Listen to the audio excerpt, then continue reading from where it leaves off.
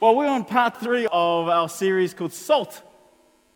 Salt, and where Jesus has called us to be salt and light of the earth, and it's an interesting term.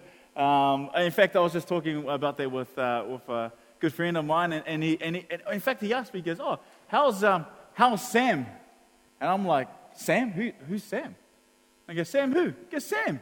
I was going, "No, I don't know. Sam who?" And he goes, "You're Sam." He goes, "My Sam? I ain't got a Sam." And he goes, "Samuel."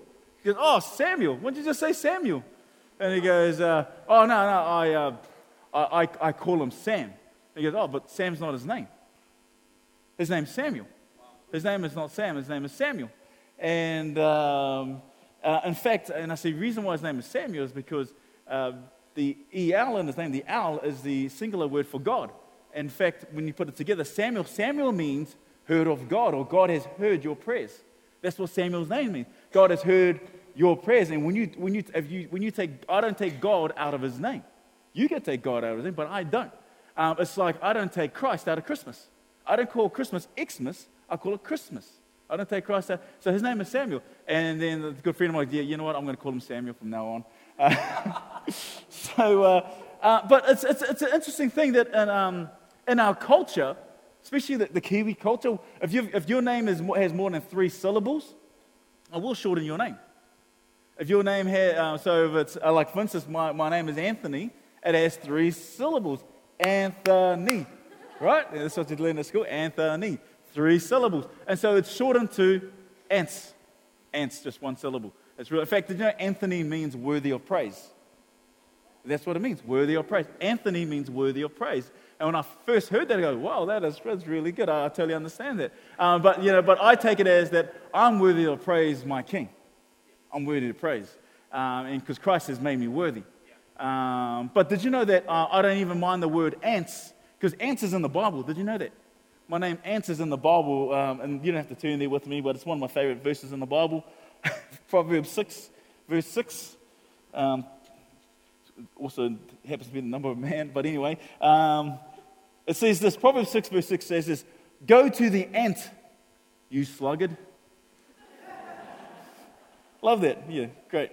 "Consider its ways and be wise." You know, that's it. And did you know that an ant can also lift 10 times its body weight? Thought I'd just throw that in there as well. But what we know about culture is that when culture shifts, truth shifts with it. When culture shifts, truth shifts with it. In fact, culture, and when we talk about truth, what is truth? In culture, truth is relative. Truth is relative. Whatever the majority of the culture believes, that is truth. That is truth. In fact, truth always changes. Our truth that we believe in today as a culture, as a society, is different to what we believed as a society 20 years ago, because culture shifts. And when culture shifts, truth shifts with it.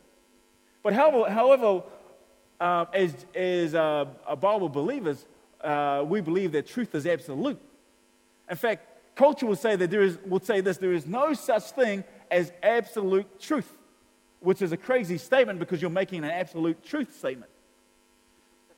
See, relative truth has its origin in man. Absolute truth has its origin in God, in the Word of God. Jesus says this in Luke chapter 14, verse 34 to 35. He says, "Salt is good, but if it loses its saltiness, how can it be made salty again? It is fit neither for the soil nor for the manure pile. It is thrown out." Can I get my salt shaker? See, our salt, this is my salt container from home. Who loves salt? Anybody love salt? Who needs to cut down on their salt? I love salt. Who needs to cut down on salt? And in my household, the code word I give salt, we call it love. Okay, so it's like we're having some chicken. I say, "Oh man, this chicken needs some love," and I'm putting salt on. Actually, let me close that. Man, these fries need some love. So it goes on there. So that's how we. That's what I call it. But the salt in the container will never lose its saltiness, because in this container is pure salt. But back in Jesus' days, they didn't have pure salt like we had today. Their containers had impurities in it. Their salt was mixed with impurities. And so as you begin to go through your salt jar or your container, the impurities will begin to sink down to the bottom, so you get to a point where your salt has lost its saltiness. And Jesus says this, that if you get your salt, if it loses its saltiness, you can't even throw it on the dirt. If you throw it on your dirt, you're going to ruin the dirt. Because in dirt you can grow things, and if you throw you're going to ruin it. And in fact, he goes, you can't even throw it on manure. Because if you throw it on manure, you're going to ruin the manure. Because with manure, you can use it to fertilize things. And so Jesus is saying, look, if you lose your saltiness, you're not even worth manure.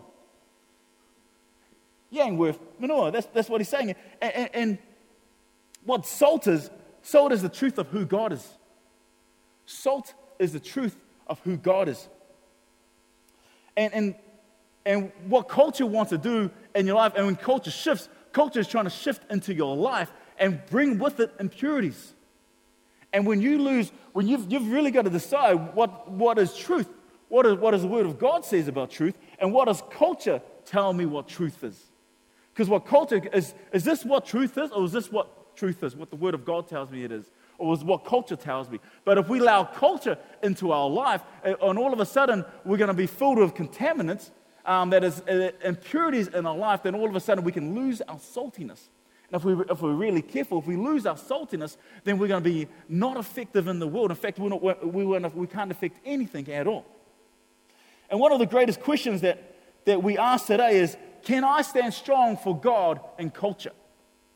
Can I stand strong for God and culture? In fact, you might not be saying this verbally, but this is what you believe in your mind. Can I stand strong for God in my workplace? Can I stand strong for God in my places of education? Can I stay strong for God in my family at home? When culture and society is continually shifting away from the church, continually shifting away from God, can I still stand strong for Him? And that, in fact, in the book of Daniel, you find that Daniel and his friends, they struggled with the very same kind of issues we struggle with today. So today we're going to be going through the book of Daniel. The book of Daniel is a fascinating book. For the first part of Daniel, it's really a history book. It's a history of Israel when they weren't in Israel. So when they weren't in Israel, in fact, Israel, God said, look, Israel, my children, if you stay within my protection, if you stay within my covering, I will protect you, I will bless you. You'll be blessed in the city, you'll be blessed in the field. But children of Israel continued to go away from God's covering, go away from God's protection. And so they got to a point where they were overtaken by the Babylonians, and they got led into captivity. The whole nation of the southern kingdom were taken into captivity into Babylonia. And this is where we meet today. In fact, when we talk about salt and about our effectiveness, see, God hasn't called us to be right in culture. Because sometimes we think, oh, you know what, that's not what God is talking about here, and that's not what we're talking about. Salt is not about being right, it's about being effective in culture. How can we be effective in culture? How can I stand strong in culture without compromising God's standards in my life? How can I affect my culture in a positive way? When we think of Daniel and his friends, they did exactly that. They were able to stand strong for God and affect culture, which is very, very rare. So we're going to look at how Daniel and his friends began to navigate this thing called culture, and how culture can with their impurities, try to seep its way into your life, where you can stand strong wherever you are, in your workplace, in your places of education, within your family, wherever you go. Are you ready? See, because we've got to add the right amount of salt. And so I'm going to show you how. So if you've got your Bibles, turn with me to Daniel chapter 1. Verse 1, in the third year of the reign of Jehoiakim, king of Judah, Nebuchadnezzar, king of Babylon, came to Jerusalem and besieged it. And the Lord delivered Jehoiakim, king of Judah, into his hand, along with some of the articles from the temple of God. These he carried off to the temple of his God in Babylonia and put it in the treasure house of his God. Then the king ordered Ashpenaz, chief of the court officials, so listen to this. He ordered Ashpenaz, chief of the court official, to bring into the king's service some of the Israelites from the royal family and nobility. See, all the common Jews, became common slaves. That's all they were. So if you're just a common Jew, you're just a common slave. That's all you're going to be, you're in the household slave from this place or that place. Verse 4, young men without any physical defect, handsome, showing aptitude for every kind of learning, well-informed, quick to understand, and qualified to serve in the king's palace. Kind of reminds me of me. No, just kidding. No one actually laughed because actually, no, that is not true at all. No. He was to teach them the language and literature of the Babylonians. See, this is the plan of the devil, is to indoctrinate you in culture. It's to indoctrinate you, it's to teach you what culture believes. This is what culture believes, so this is what you should believe also. This is what the majority believe, because that's what culture is about, the majority. This is what the majority believes, therefore, this is truth. If we all think this, that's truth. But see, culture, truth always changes. But in absolute truth never changes. Truth never changes. And there is absolute truth. It's what do you put your foundation on? Absolute truth or relative truth? What is absolute or what is not? The king assigned them a daily amount of food and wine from the king's table. Sounds kind of good, but the problem we have here is the food went against Jewish dietary requirements. And so for them to eat this food meant to break the laws that God had put in place for them since the time of Moses. And the foods that they had, these meats that they had, and all the fine meats and these things were offered to idols, and this defiled what their picture of who God was. And so we find them in this kind of this dilemma. You find them in a dilemma. How do I stand strong in culture when culture is trying to influence me and culture is trying to bring something upon me that really goes against what God is speaking in my life? They were to be trained for 3 years, and after that, they were to enter the king's service. Among those were chosen were some from Judah: Daniel, Hananiah, Mishael, and Azariah. So if you've been in church for a while, you'll know those three names as Meshach, Shadrach, and Abednego. Shadrach, Meshach, and Abednego. And most of you have been in church for a while, we all know that. Shadrach, Meshach, and Abednego. In fact, when I was in my younger walk, I learned this little saying is shake the bed, make the bed, and in the bed you go. Shadrach, Meshach, and Abednego. Shake the bed, make the bed, and in the bed you go. We all know, we know, a lot of us do, but most of us don't really know their Hebrew names and what they believe. We all know their Babylonian names. But in chapter 1, you'll see 3 things that culture will try to do. In fact, culture still tries to do that today. In fact, the patterns that we see in Daniel still apply today. What I love about the Bible, about the Word of God, that the Word of God is relevant to us today. The stories, the patterns that they go through, the trials, the issues they face, we still face them today. Again, the Bible is not irrelevant. The Bible isn't just a story of old stories that has nothing to do with us. It has everything to do with us. In fact, it's quite prophetic. God gives us the Word of God as a way through. And how do we overcome these issues? Well, begin to see how God begins to take these people and how they begin to get around and get over and overcome these things. And we as Jesus followers, we need to get into God's Word and begin to hear and understand these patterns. And so we're going to be looking at 3 ways that culture will try to change you. Because culture is trying to change you, whether you believe it or not. Culture, in fact, some of us say culture has changed us. Culture has changed the way you think. And how you view God, and how you see Christianity, and how you see the world around you. So we either let culture be the lens of how we see things, or let the Word of God be the lens of how we see things.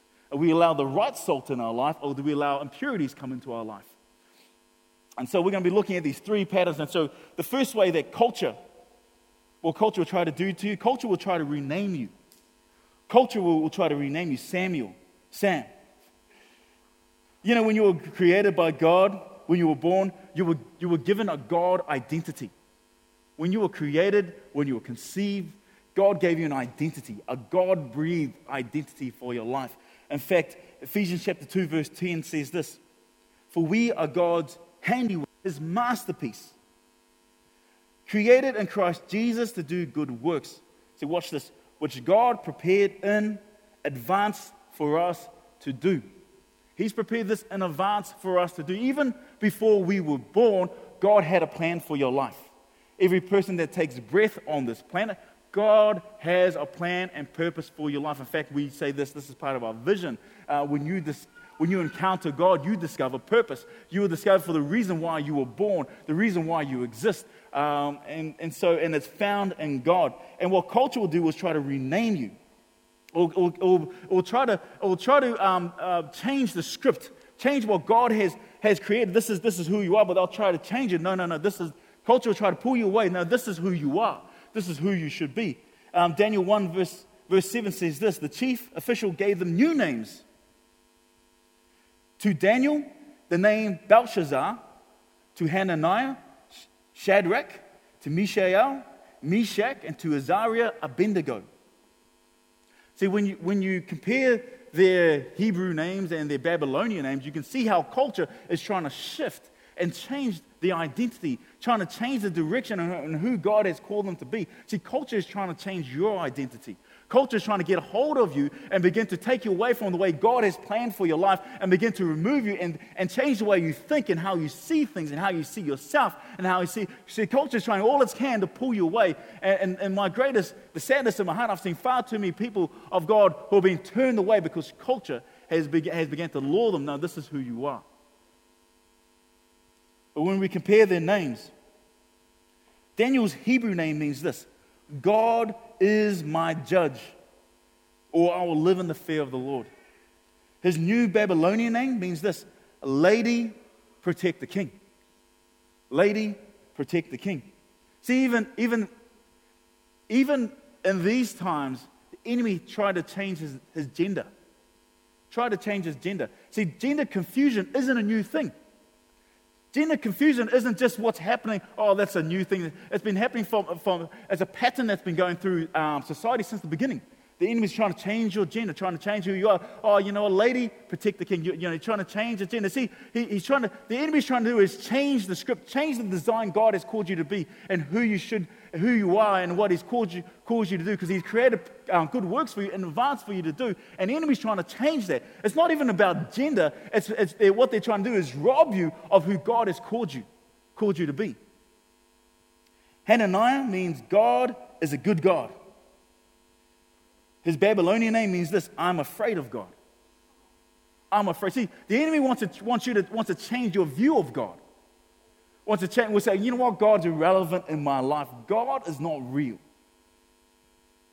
Which is why part of our vision is that as real love says that God is real in every situation. The enemy wants to change that. God is not real. He's irrelevant for today. It's something from the past that we need to get over. And the enemy's trying to change your view on God. And that God is an angry God who just wants you to live a boring life. And this is what the enemy's trying to do. With culture, trying to twist your view of who God is. And the second thing culture is trying to do, culture will try to change your standards and your convictions.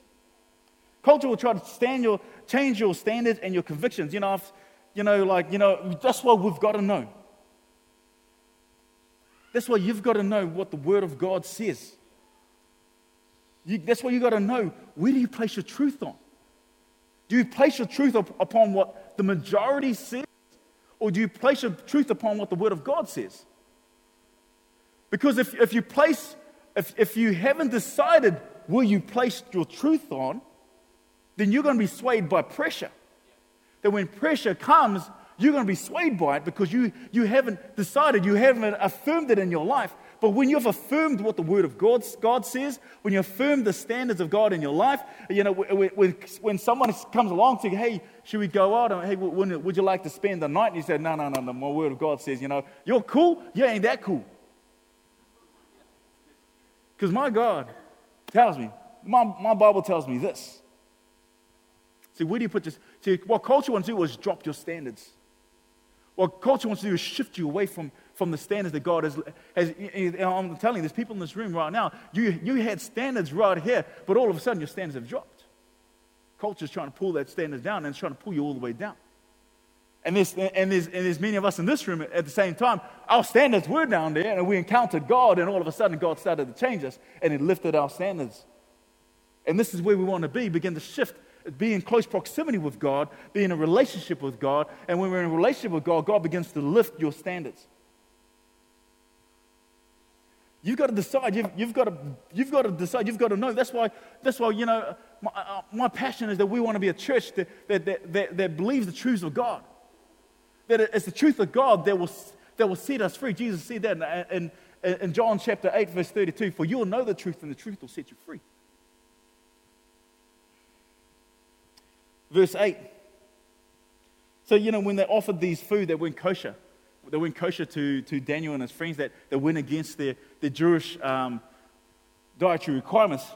Verse 8, Daniel said this, but Daniel resolved. He resolved. See, he had made up in his mind. He knew what he believed. He made up and he decided who he was going to follow. Because when pressure comes, you'll be swayed by pressure when you haven't made up your mind. When someone says, hey, you want to come along to this thing that you know is not good for your life, and you haven't resolved in your heart, you'll go and you'll follow. Okay, I'll go. I'll just have one. I'll just have two. If you haven't resolved who you are in God, you will be swept away with culture. But when you're resolved in your heart, like Daniel, so Daniel, verse 8, Daniel resolved. He knew who he was, not to defile himself with the royal food and wine. And he asked the chief official, get this, for permission not to defile himself this way. Do you notice the courtesy of the way that Daniel asked? The courtesy. He didn't say, oh, stuff you, you're going to hell. He didn't say that. He didn't say, I'm not going to follow your ways. Your food's been offered to demons. You guys are going to hell. It doesn't do any of that. He was courteous and he had courage. He was courteous and he had courage. And he asked permission. See, when culture shifts, you have to affirm what you believe. You have to affirm what the Word of God says. This is why this Bible that you have at your house, in your home, please, I encourage you, actually read it. How many of us have a Bible at home that we don't even read? We've got something that sits at home. Well, I'm a Christian. There's my Bible over there. It's great. I love reading my Bible. I just haven't had time this week or last week or the week before. But that's why I go to church on Sunday. But I encourage you, read the Word of God. Get the Word of God into your heart, into your life. Because when you know who He is, when you're in close proximity with God in your life, when you allow the Spirit of truth into your heart, and all of a sudden something begins to change in your life, and all of a sudden you begin to head down a path going somewhere you know you shouldn't go. All of a sudden you hear this voice on the inside that don't do that. Don't go there. And so your job is to listen to that voice.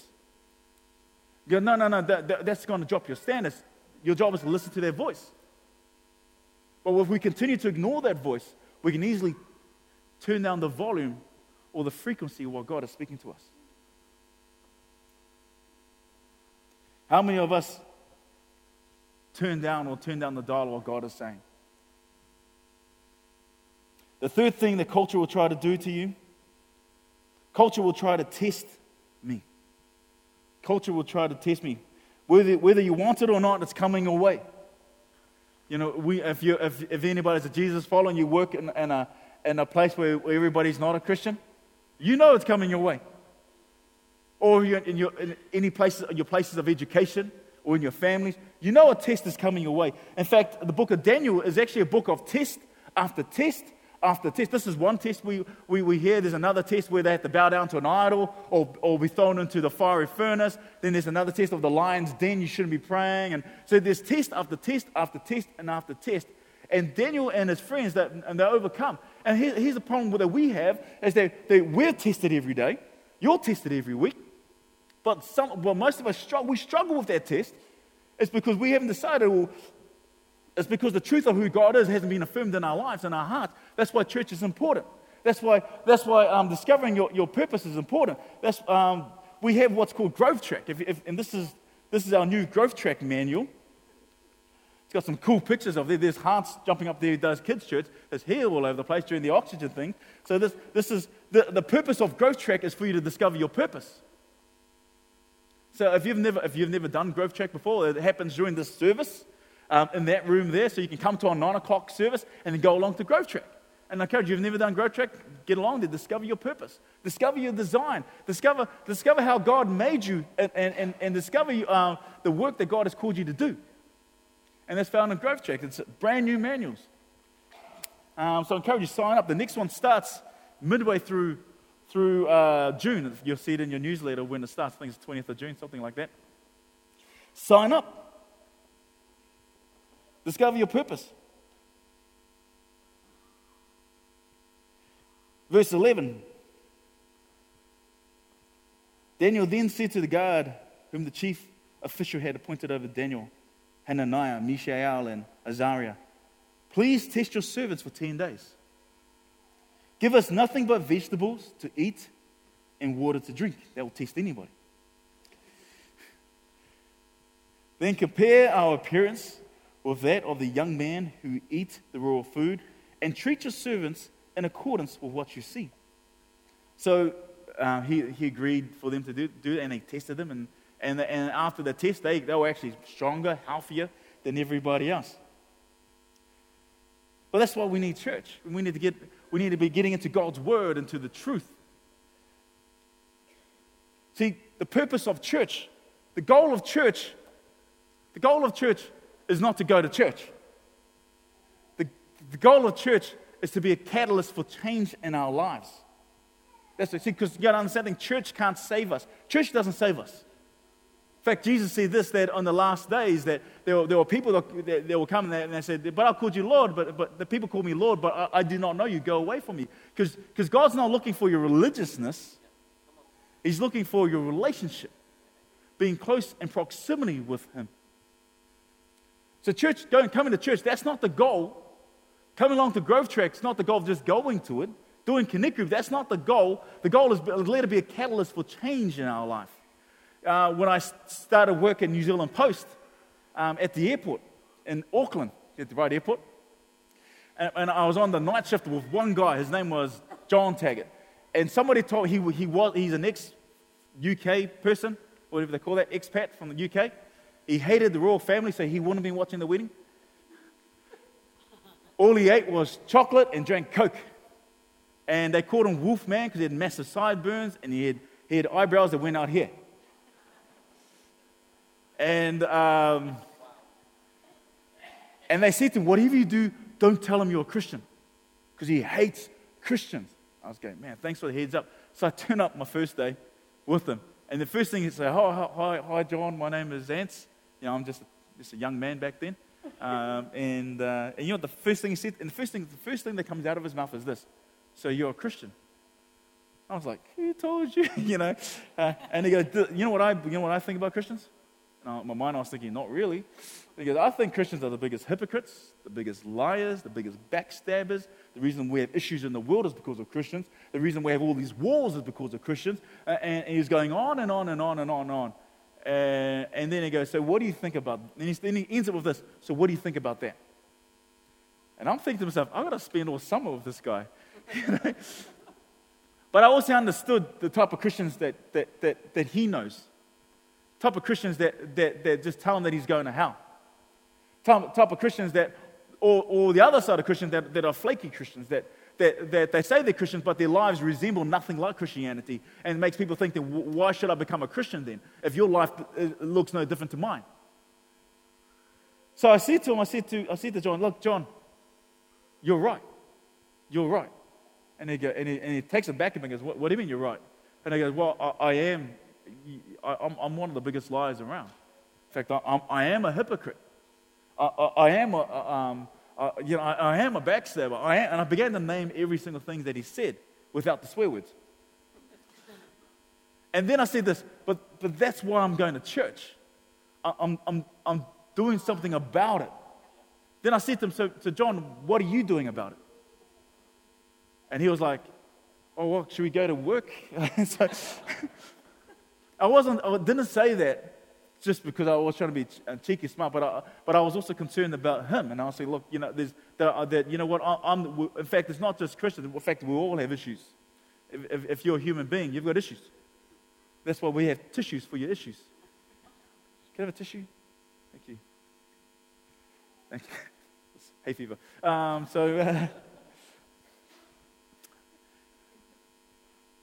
John went on to become one of my closest friends at New Zealand Post, and a couple of years later, I became team leader, and John was my biggest advocate, and he was the senior officer in that area, and he was the guy that pushed me, encouraged me, and we became very close friends.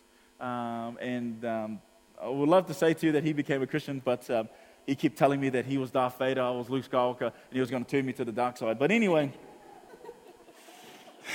that was our relationship. So I said, what? So you see me as a son now? Okay. But I want to leave us with one truth that I believe will change your life. That when you come face to face with confrontation and with culture, that when culture tries to change you, because there's two sides to it. You know, you're either going to be one side of it where you're going to go, you know, you're going to howl. If you don't change, you can speak to culture like that. If you don't change, you're going to howl. If you don't change your life, and that's cool. You're right, but you got no friends. You're right, but no one wants to hang out with you. You all got that friend that when you go out to town, don't invite that guy, you know. Or you can be the other side, where you kind of water down the truth because you want people to like you. Say, hey, it's all good. You can go sleep over there. That's okay. Just as long as you love God, you can go do that stuff. That's okay. It doesn't matter. Just as long as you love God, but it does matter. It does matter. And it's not that God, you understand, the standards that God sets up is not for God's benefit, but it's for our benefit. That God's way works. That when we come to God, we come as we are. Broken, messed up. We come as we are. But God loves us too much. God loves you too much for you to stay that way. He loves you too much for you to stay that way.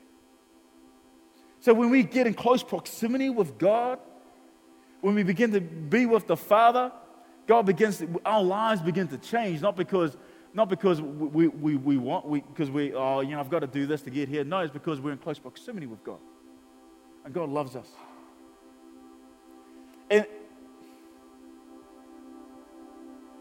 when culture comes, we've got to respond the way Daniel responded. Or better yet, we've got to respond the way Jesus responded.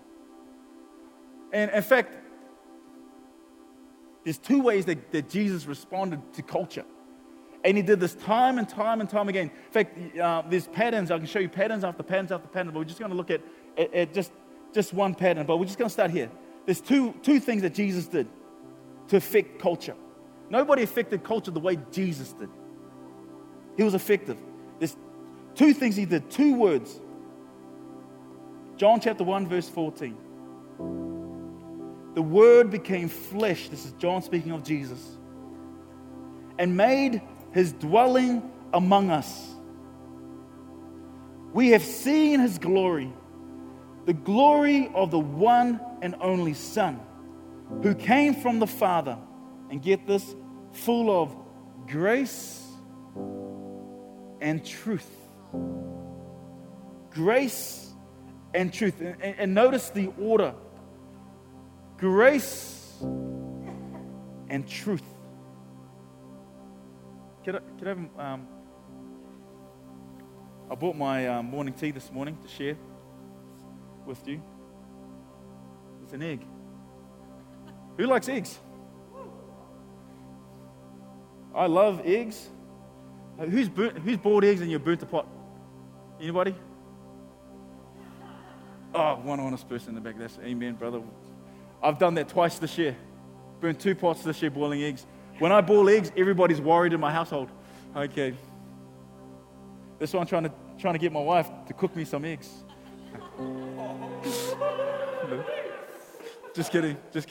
I was only kidding, baby. Just kidding, baby. There's some salt. Want some salt? Some love? Okay. Grace and truth.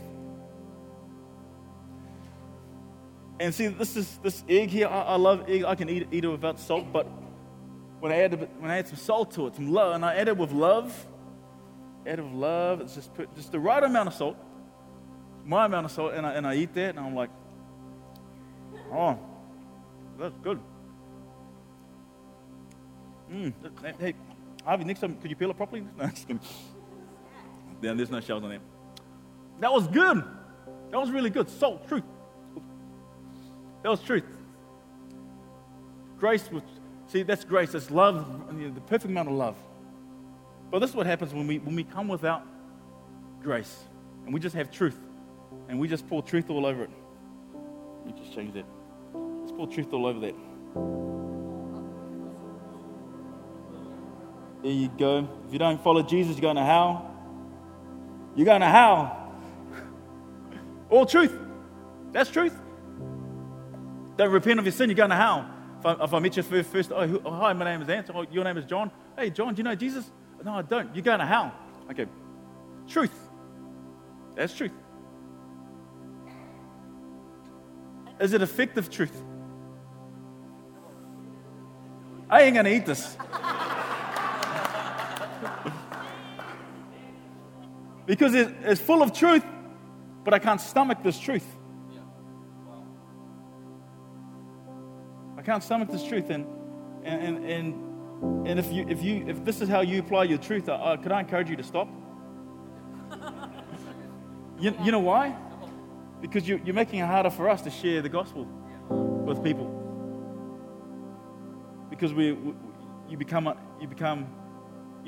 may be right, but you're not effective. Jesus didn't call us to go to be right; He called us to be effective. Now let me illustrate that in a story. Do you understand? Truth without grace is mean. Truth without grace is mean. But equally,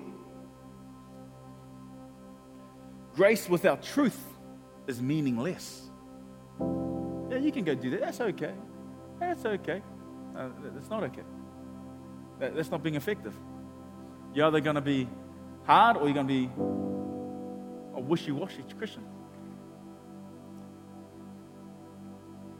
Turn with me to John chapter 8. See what this is. Just a story. This is story after story. See, Jesus. These Pharisees, these teachers of the laws, they bring this woman who has been caught in the act of adultery. They bring her before Jesus.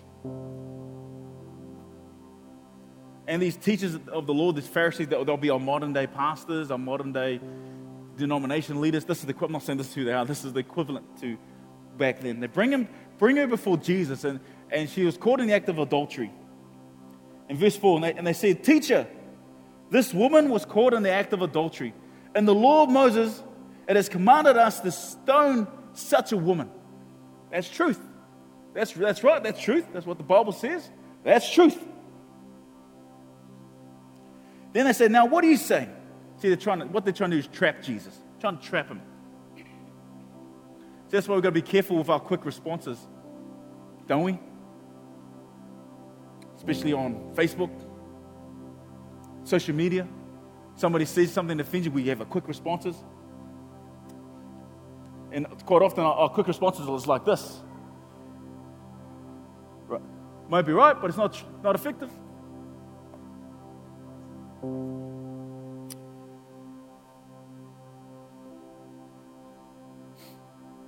And I love what Jesus does. He bends down and he begins to write on the ground. Writes on the ground. Verse 7, and when they kept on questioning him, he straightened up and he said to them, "Let any one of you who is without sin be the first to throw a stone at her." Then again he stooped down and he wrote on the ground. Now, we don't know what he wrote on the ground, but whatever he wrote on the ground, it affected them because one by one they started to leave. First the younger ones, then the older ones. And I don't know what he wrote on the ground, but this is my theory. I don't know. Don't quote me on this, but I reckon he wrote down, "These are the men who has slept with this woman." And one by one, they started to leave. I'm out of here. Or these are the names of the mistresses and that you on the mattresses. And he began to, and they all began to leave. Don't quote me on that. Started writing down their names. Jenny. Jenny. Verse 10. Jesus straightens up and he asked her, because Jesus was the only one left standing there. Woman, where are they? Has no one condemned you? No one, sir, she said. Then watch this. I love what Jesus says. Then neither do I condemn you. Grace. Grace. Jesus declared, go now and leave your life of sin. Truth. Truth. Jesus connected before he brought truth.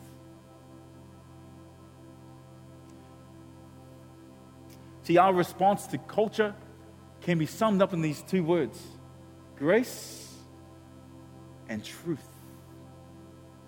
You know, God hasn't called us to be right, but effective. I'm just going to end. I'm ending now. My second ending.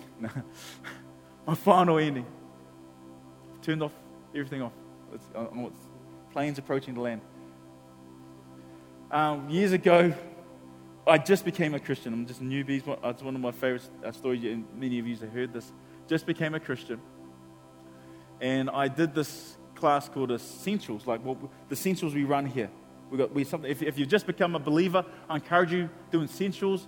Know God, know who He is. Or maybe if you're not a follower, not a believer, but you're kind of curious about Him, do Essentials, grab a card, click it. I did Essentials, this is all those years ago. I did Essentials, and I discovered this thing called grace and God's love for my life. And then so I'm just 3 months in the Lord, and I'm on the bus, and I'm traveling at that time I was studying at MIT, Michigan Institute of Technology, Monaco Institute of Technology in Otara. So traveling back my bus back to Mangere, where I was living, and I was on my bus, and I'm just a new Christian, 3 months in the Lord, sitting there, and I noticed this guy get on the bus, and he was talking to people, going from chair to chair to chair to chair, and I'm overhearing, and I hear that he's a Christian. I was going, oh, I hope he sits next to me. I'm excited now. I was a fellow brother. I'm a new Christian. I'm excited. I can talk about God because I'm excited. And then he comes and sits down next to me, and he goes, and his name is Marlon. I remember his name, Marlon. And he asked me, he goes, oh, hey, are you a Christian? I go, yeah, I'm a Christian. I'm excited. And he goes, oh, do you believe in God? Yeah, of course I believe in God. Yeah. He goes, oh, do you go to church? And I go, yeah, I go to church. He goes, oh, that's good. Do you go every Sundays? And I go, yeah, I go every Sundays. Then he goes, do you pray? And I go, yeah, I pray. Do you pray every day? And I was going, yeah, it's kind of, the questions are getting kind of weird. Okay, it's like, this is not what I imagined. Do you read your Bible? Yeah, I read my Bible. And he goes, do you read it every day? And I go, yes, I read it every day. And then he goes, do you evangelize? I'm just a newbie, okay, so I'm still learning these words. I'm just going, what do you mean by evangelize? And he goes, oh, do you talk to people about your faith in public every day? And I go, oh, like what you're doing on the bus? And he goes, yeah. And I go, no, I don't do that. And then he said to me, and you call yourself a Christian? And I was thinking, look, I've only been saved for 3 months. And I was like, so look, could I ask you a question, Marlon? I remembered his name because he was a fishy character.